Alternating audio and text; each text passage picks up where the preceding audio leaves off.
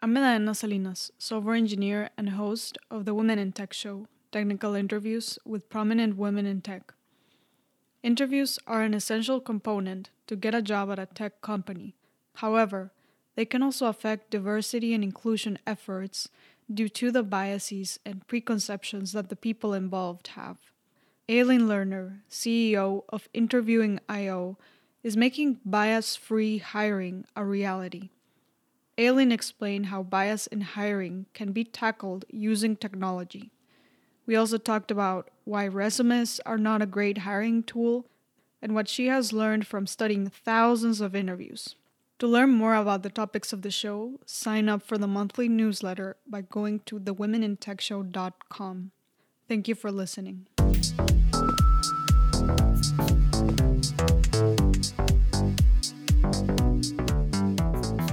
Aline Lerner, co-founder and CEO of Interviewing.io, is joining us today. Aline, welcome to the Women in Tech show.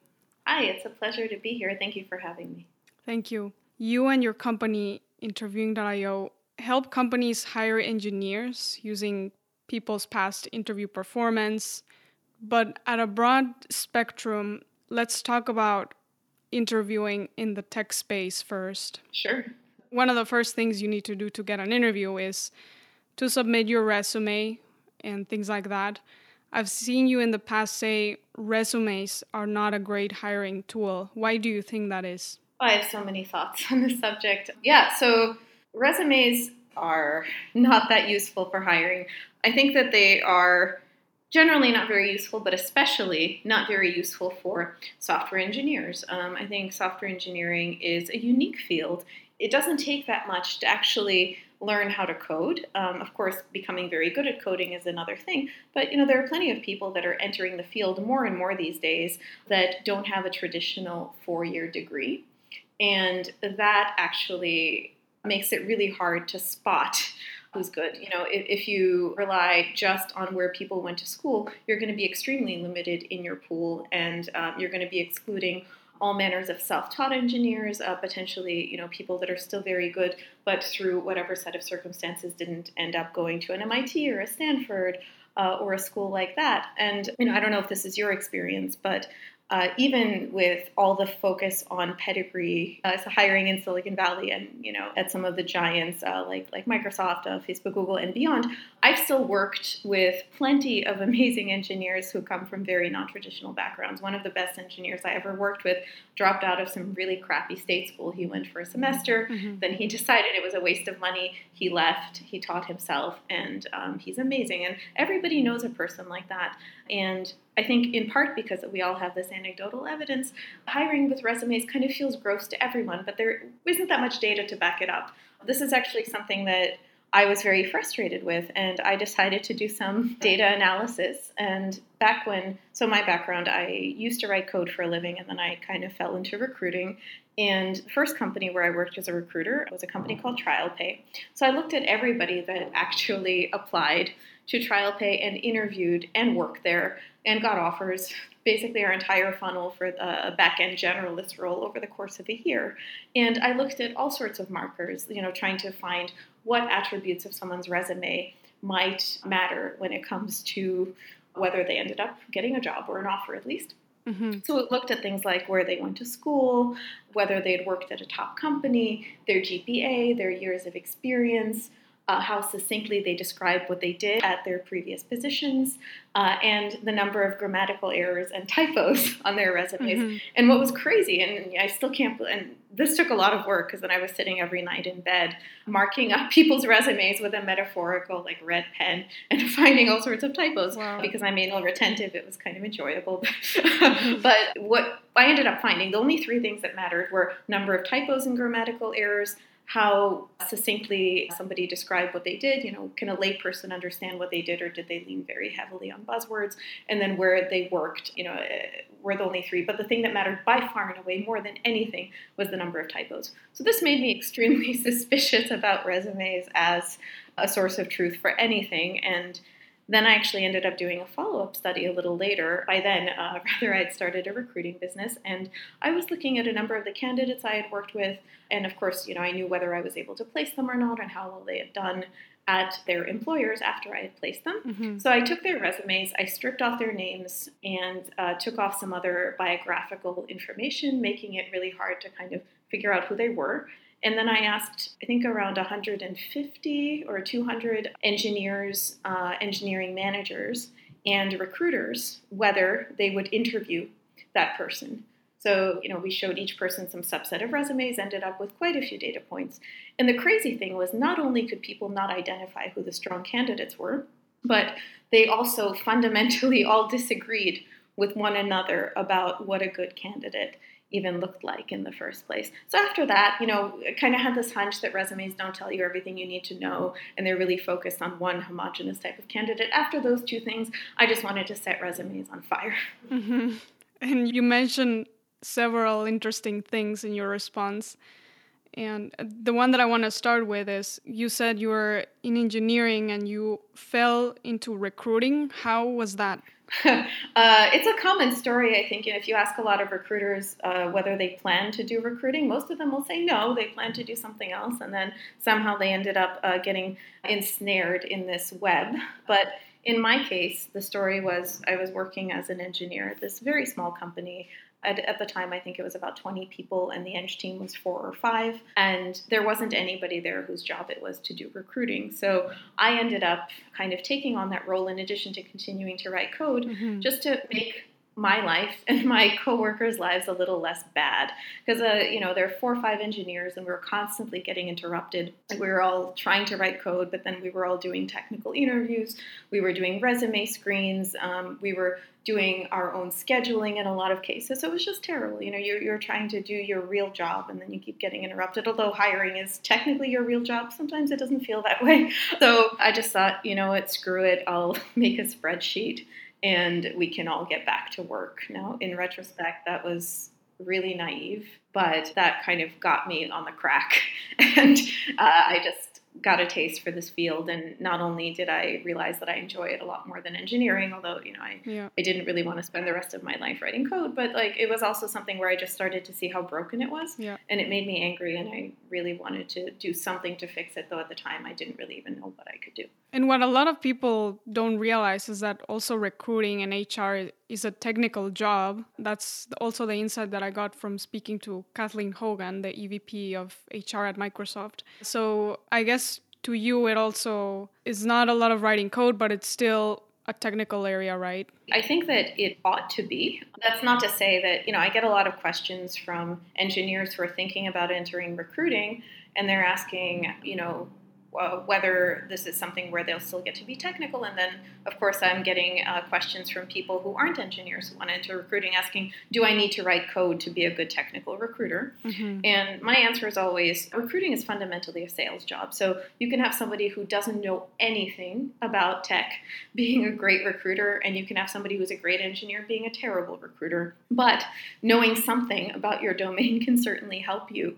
And I think that the fact that I had an engineering background in particular helped me immensely, in part because I don't think I'm a very good salesperson, so I needed to have something else that could set me apart and give me kind of an edge. The way I kind of, even when I got into recruiting, so I mentioned I was at this company, TrialPay, and they gave me this interesting hybrid role because I was an engineer, where in addition to doing standard recruiting stuff, like trying to get candidates in, thinking about employer branding, thinking about events, thinking about university recruiting, all of these more standard recruiter tasks, I was also the person that was the first line of defense when it came to technical interviews to kind of take the heat off the engineering team. So it ended up being, I think like that year, I interviewed like 500 or 600 people, which cured me of my love for interviews definitively.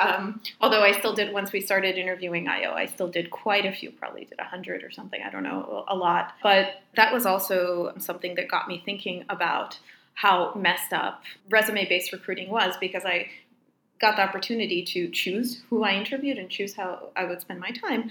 And I would purposely interview people that looked weird on paper just so I could see if my theories about resumes being bullshit were correct. Mm-hmm. And a lot of the time they were. But to answer your question, technical recruiting done well should be a technical role. Even if you're not a coder, I think just having an appreciation for what engineers do every day is really important. It shows some amount of respect for the field and respect for your candidates when they're talking to you about their projects. And even if you don't understand all the details, and in fact, many engineers won't understand the details of a given engineer's project either, because there's so much stuff out there and you're not going to know all of it. But if you can just know the broad strokes and put the stuff they're saying into context, and just be able to tell at a first pass, is this person full of shit or not, right? Yeah. That's something that's tremendously valuable. And there's the 80-20 rule. Like, it doesn't take that much effort to be okay at it. Being great at it is hard, of course, and you shouldn't be doing technical interviews if you're not technical. But at least being able to carry a conversation with your candidates about their past work and genuinely take an interest in it is something that everyone can do. I always used to encourage recruiters to just take a Udacity class. It doesn't have to be anything too involved, or Coursera class. Just find an intro to programming class. Maybe it's Harvard CS50, maybe it's something else. To just try it out and see how it feels. And a friend of mine used to do this thing called Tech for Tech Recruiters, where we would just get together and answer recruiters' questions about how the internet worked to the best of our ability. And we were really happy when we found out that a lot of recruiters were really engaged and wanted to know more about it, but just didn't have an avenue in which they could ask these questions and not be judged. So, if you're a recruiter and you're listening to this, you should ask one of the engineers on the team that you're recruiting for some questions, and they'll probably be really, really happy to tell you more about what they're doing and fit it into the broader context of tech. Yes. And another thing that people might not realize with resumes is, well, in tech, we still are not as inclusive and diverse as we could be. And the fact that we use resumes when applying online, companies have these systems, I think, where they filter out, or I guess they raise the resumes that look promising, right? And if the people that hire, they come from top schools and things like that, their filter system might automatically look for these things, right? Yeah, and it sucks. I really wish that all systems that automatically filtered resumes would die a fiery death. It's really just facilitating wrong behavior on the part of companies and encouraging bad behavior on the part of candidates. I knew this guy who would look at a job description and then he would take all the keywords from that job description and add them into his resume in white, right, in tiny font. Mm-hmm. And then when the system was looking for keywords, it would pick them up, right? That's not how hiring should be. Hiring should be about smart people and, people that are passionate about what you're doing, and that's it. And I think everything else is bad. That's a really clever hack, though. It is really, God, if you're applying to a company where you have to do that, maybe second guess some of the things about that company. I don't know. There's no easy answer. Yeah, it's just to illustrate how ridiculous it can get, or sometimes you meet 5 out of the 10 requirements and listed there. Yeah. So that's maybe why people do these things, but yeah, definitely don't. I wouldn't do that, but I just thought it was... It's hilarious, right? Yeah, it's an interesting way to illustrate how crazy the system is that you have to do these things to get noticed. The thing that really sucks too is if you look at job descriptions, by the time they get from the horse's mouth, which is an engineering manager, to a candidate, it's like a game of telephone. They've been through 10 revisions, and if you're a hiring manager and you're trying to explain to a non-technical, technical recruiter what you want, right? You probably want a smart person that can code, right? And can communicate and isn't a douchebag. That's probably what you want. Mm-hmm. And, you talk to somebody that can't really use their domain expertise to figure out what that means. So then you have to come up with proxies, and you're like, okay, I want 5 years of experience. And it's well, do you really want that? Or do you just want somebody that codes like they have 5 years of experience? Exactly. Right? But you have to say 5 years, and then you have to say well, okay, if you have a startup, you want somebody that's worked on building for the web before, right? They've built something. But maybe even that doesn't matter. But then somehow you go from, I want a smart person who's maybe built something for the web, to I want an engineer who has 5 years of experience and has worked in React and in Angular and in Python. It's you don't actually give a shit about any of these things most of the time, mm-hmm. right? And it's really, really frustrating. Yeah. One of the things that we've seen with our customers at Interviewing IO is kind of curing them of that a little bit and being do you really want this? What if we could just deliver you really smart people? And then they're like, oh shit, okay, maybe we don't really want all of this. So that feels really good, just kind of debunking some of these absurd requirements. And of course, every job description says they want someone who's a team player and detail oriented and whatever the hell, and none of that actually means anything. Mm-hmm. So I'm getting very, very hateful. I don't mean to be. I hate so much stuff about this. Yeah, there's a lot of room to improve this process, which brings me to talking about your company, Interviewing IO, because it's solving this problem by tackling bias in hiring, among other things. One of the things that I saw in a video for a presentation that you gave is the component of gender masking the interviews. Can you explain this for those that don't know what it is?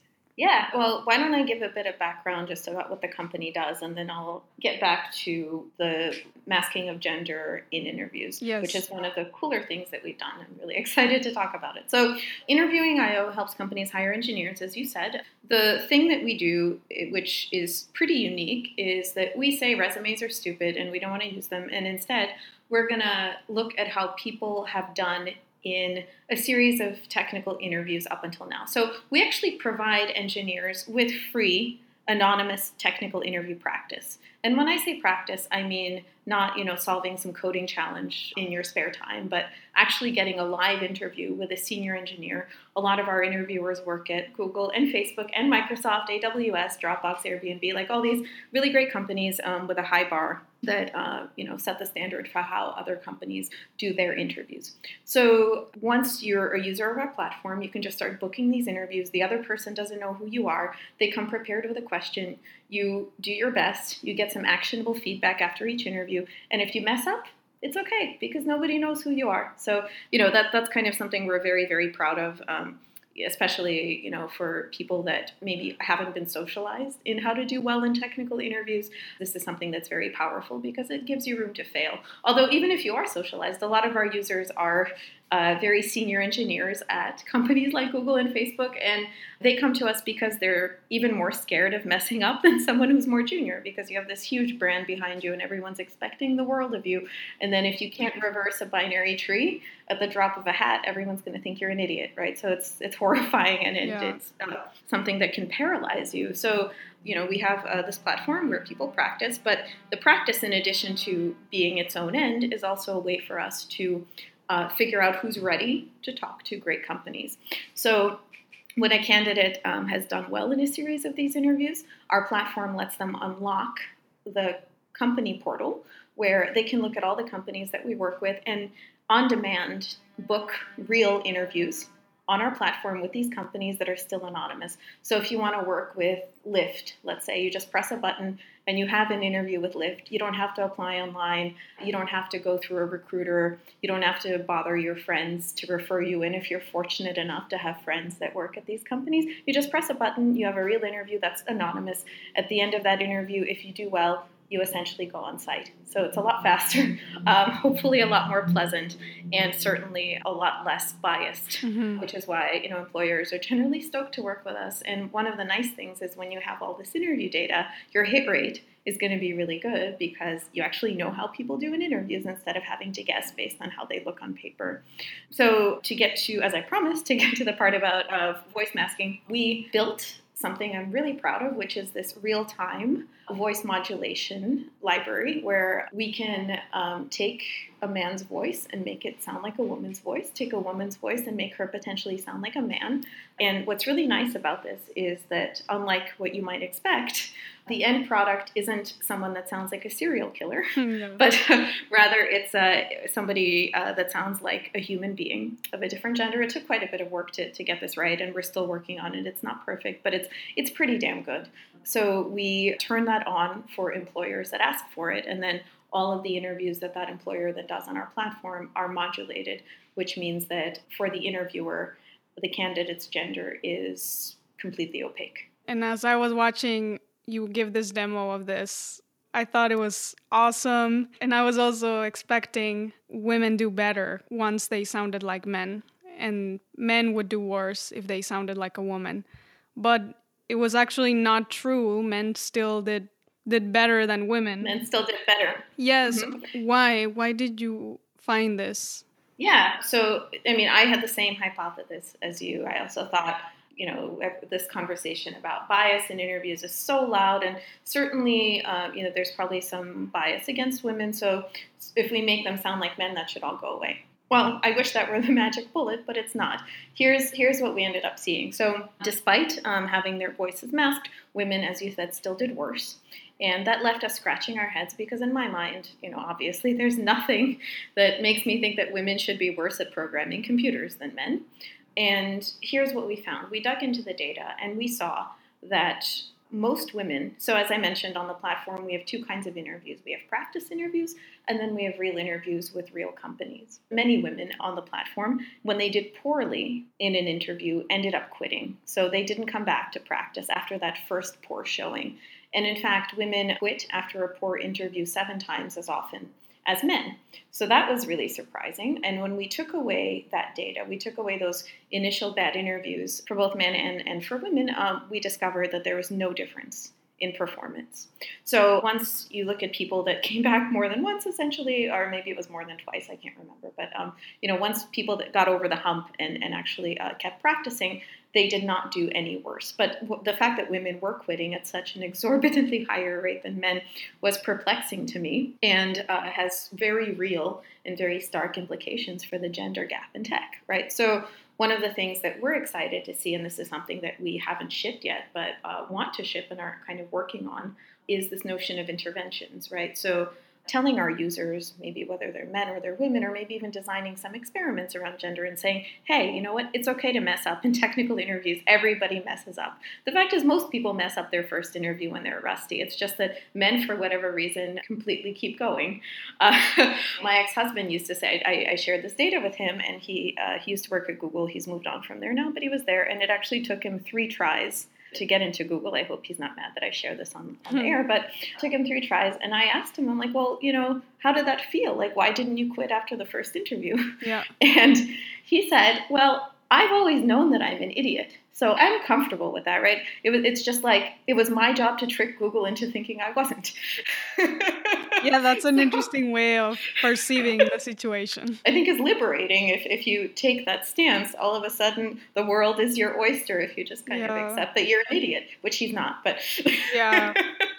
And I wonder where this comes from, like education, or like where did this fear of stop trying come from in women? I guess it's a difficult question to answer, to get the root. Yeah, it's one that I probably shouldn't even attempt to because I don't have any more data than anybody else. Yeah. But, whatever the reason is, I want to be part of fixing it. Yes, but I like your idea of putting a message in the UI, or even with a real case. For example, me, I also didn't get into Microsoft on the first time. There can be like a short story of me with my picture, like, hey, this is Elena, an engineer at Microsoft. She didn't get in at Microsoft after her first interview, or some of those testimonials. Yeah, I think that would be extremely powerful. In fact, there is a site that I saw. It was really great. It was people talking about how they failed to get into one top-tier tech company and then got hired by another one, right? Yeah. They're like, oh, I messed up at Twitter and then I ended up at Yelp. Or I messed up at Uber and ended up at Lyft. Some of this, I think, is just the nature of technical interviewing. The outcomes are not deterministic. Yeah. And that's another thing that I wish women, or really anybody else who's quitting because they had a bad performance, should realize, is that just because you do badly in these things doesn't mean it's you. Exactly. It means that the system is kind of broken and you have to learn to play the game a little. I hope that we can empower some people to play the game a bit better, especially if they didn't have a head start. Or that you are not the only one, because maybe people, all they see in their Facebook feed are the success and happy stories of, hey, I got into Twitter, I got into Google, but they don't see like, I got rejected from Apple and Microsoft.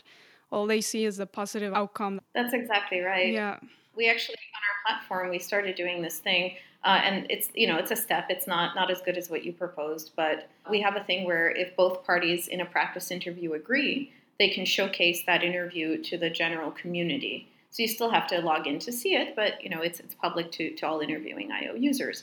So some users have been really generous with their interviews, even their bad ones. But one of the first interviews we shared was actually good. It was a success. And we posted it, and then I started getting this feedback from a disproportionately high number of female users where they're like, whoa, I didn't realize what a good interview sounded like. I know how to solve this question, but, I would have frozen up or I wouldn't have been able. Now that I hear what it sounds like, I know that I can do that. And I don't have to be perfect. My answer, I don't have to come up with the most elegant solution first. I can do the brute force, and then the interviewer will kind of like talk me through it, and it's okay to not know everything. And yes, that's like, it's stuff that, you and I know because we've been through the gauntlet.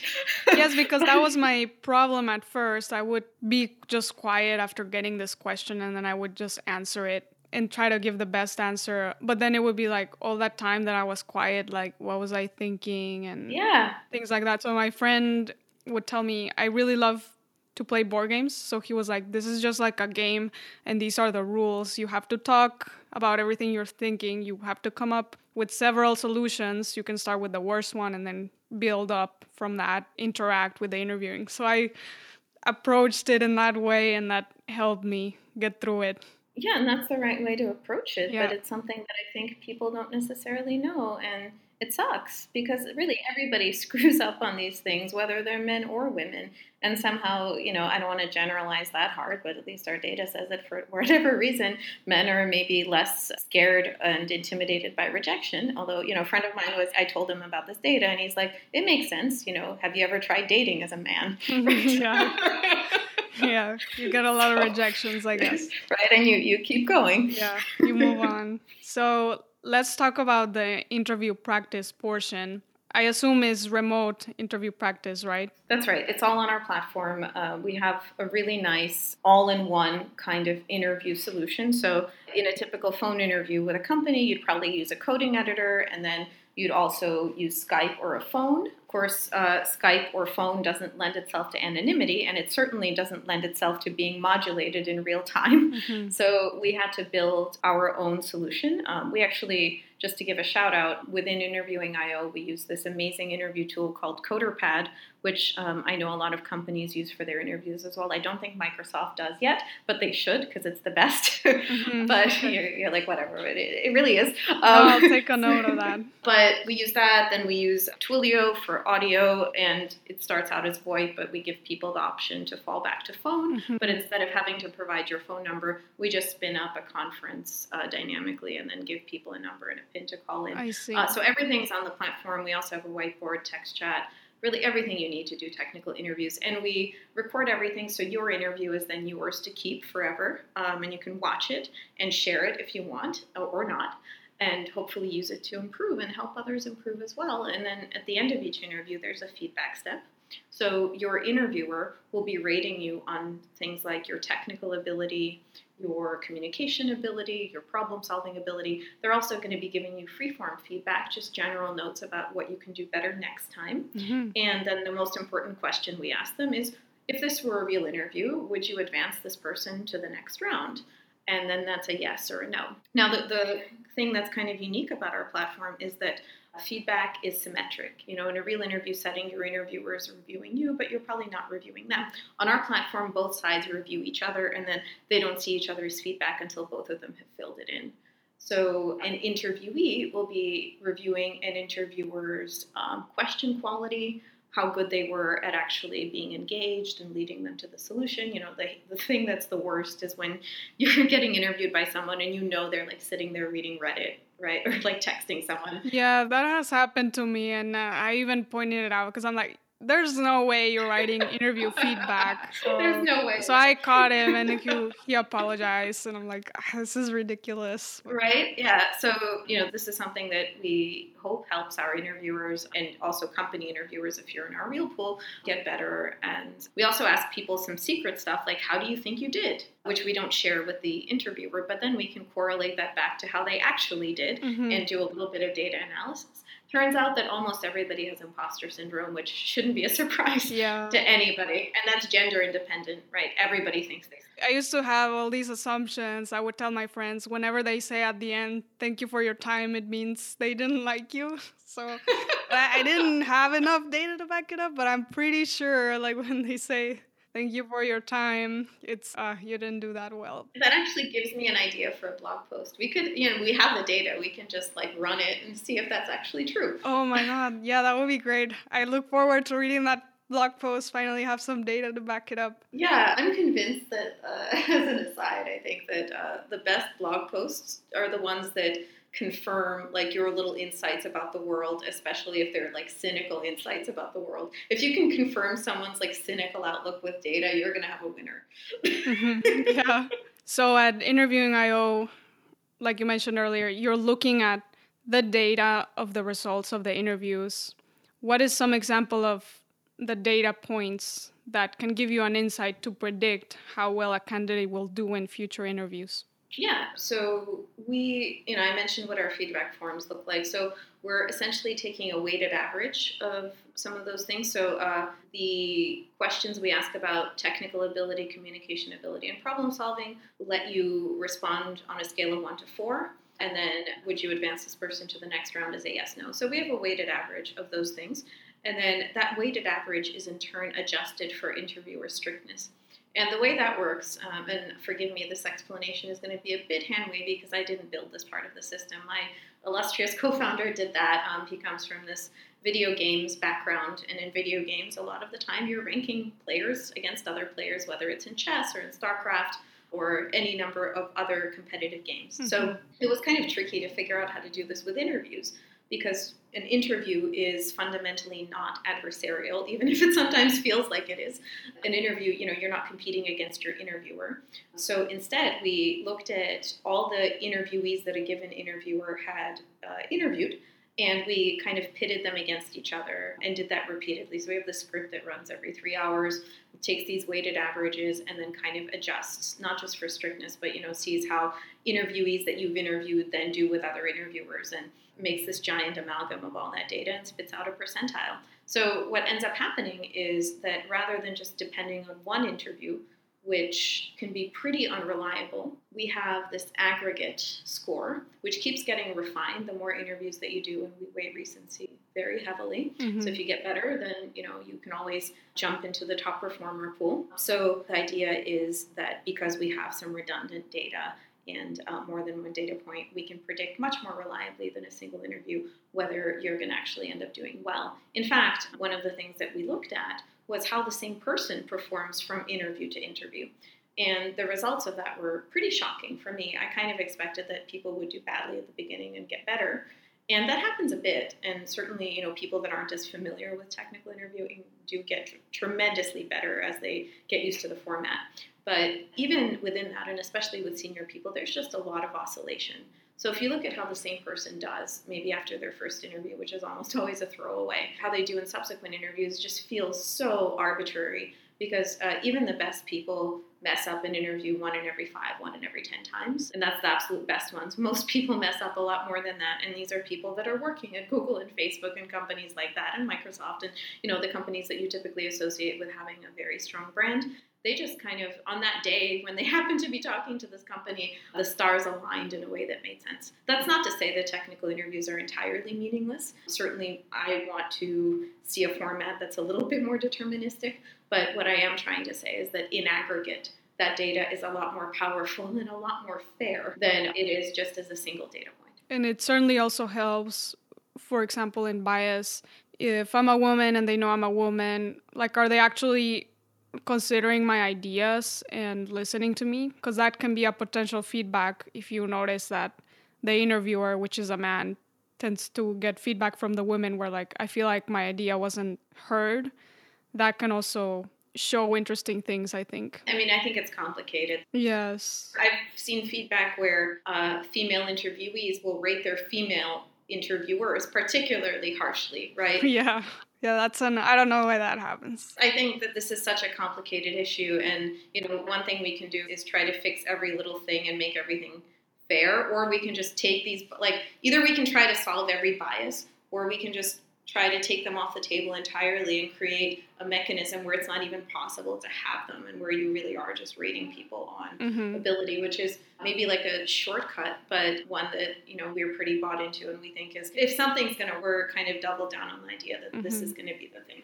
Another thing that happens during these interviews is sort of the culture fit assessment. There's a known test called the beer test where the interviewer asks themselves, would I have a beer with this person? Would I be their friend? And things like that.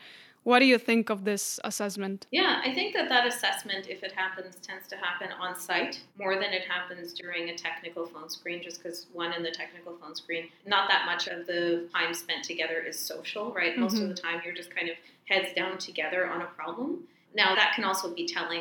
I think that depending on how people solve problems, sometimes they hit it off intellectually and sometimes they don't. And that's maybe something valuable. But I think that the beer test is something that people think more about on site.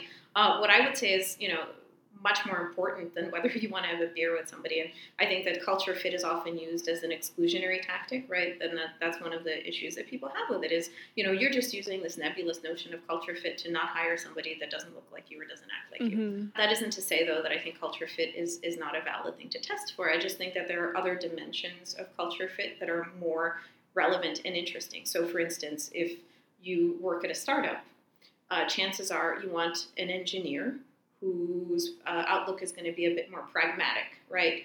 Like, you don't want somebody that is so academic that they can't prioritize tasks effectively and left to their own devices will, spend their time doing, and this is going to sound very snarky, I have no issue with academics, but, if they're going to spend their time doing, proofs on the company dime, that's, not the right thing, or if they just go down some crazy rabbit hole and emerge months later with some, really elegant solution, in the meantime, your company ran out of money because you had to build an MVP, right?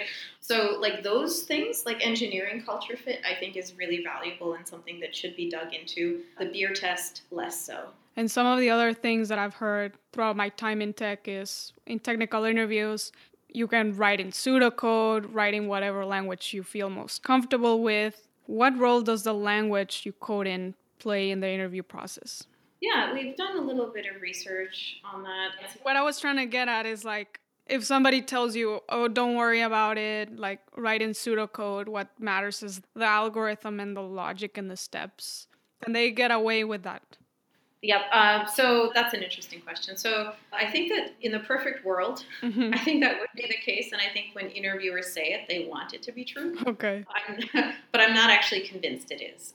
For instance, if we look at our data, having seen an interview question in the past, right, makes it much more likely that you're going to pass the interview, right? And if it were really just about how you thought, it wouldn't be about practice so much as it would be about just kind of bringing your raw intellectual potential and having somebody just tap into that. But that's not what happens because interviewers are human and you can confuse potential for, having seen the problem before, and it's really hard to tell sometimes. Yeah. So I think that some of this is also on the interviewer, right? The best interviewers are people that can tease those things apart. But many interviewers don't actually want to be doing it. They don't want to be there. They want to get back to work. This is something that they have to do, and it's part of their job, but it's not their favorite. And then if you get one of these interviewers, they're just looking for every reason to discount you, especially if, depending on the incentive structure their employer has, they generally want you, everyone always says that false positives are worse than false negatives. So letting through someone that ends up being below your bar is much worse than saying no to everybody. So you're kind of incentivized to always say no, because then if you advocate for somebody and then they end up not being good, that's on you. And why would you use your political capital, right? So this is another reason why I think a single interview is just not that indicative, and multiple interviews with different interviewers are much more telling. So when an interviewer says, I don't care what language you code in, that may or may not be true. It also depends on what languages they know, and it depends on how senior they are. If you're a really senior engineer and you've worked in 5 or 10 different languages in your career, at this point you're probably pretty zen and you probably hate all programming languages equally, and you don't care what people are doing, and you're sophisticated enough where even if they're writing something in some really obscure functional language you've never seen, you can tease apart what they're doing and say, hey, that thing you're doing is weird. Can you explain to me how that works? Or, maybe I don't know idiomatic like Ruby on Rails. Can you use for loops instead of this weird thing you're doing, right? That's fine. But it takes a certain level of sophistication and experience to do that well. And if you're a junior interviewer who's green, keeping all that stuff in your head and then asking a question that maybe you haven't even asked a lot yet, and then not having a lot of past interview experience to calibrate against can be overwhelming. I think everyone's trying to do the right thing, and I think doing the right thing is really, really hard. Yes, definitely.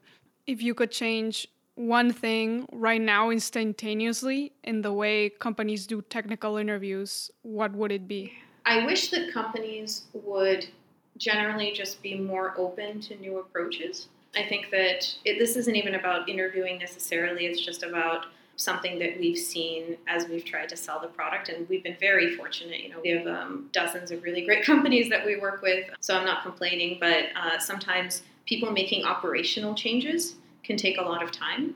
And even though everybody as an individual has the best intentions, seeing change happen, especially in larger companies, is really tough. Mm-hmm. So if there's one thing I could change, and this isn't even about interviewing, I think it's just about organizational structure and maybe even a little bit of human nature, it would just be openness to trying new stuff and potentially failing, and just being willing to run the same kinds of experiments that you would run if you were iterating on some lean product in your process, right? And treating, I know hiring is a cost center, but I wish sometimes people treated it as a profit center and were just much more willing to think about long-term versus short-term gains. So that's, this is just a little aspirational, but in that world, I think that hiring would probably be a lot fairer. And sometimes we would try crazy stuff and it would blow up in our faces, but we'd probably collectively arrive at a better solution than we have today. And we'd stop just mindlessly copying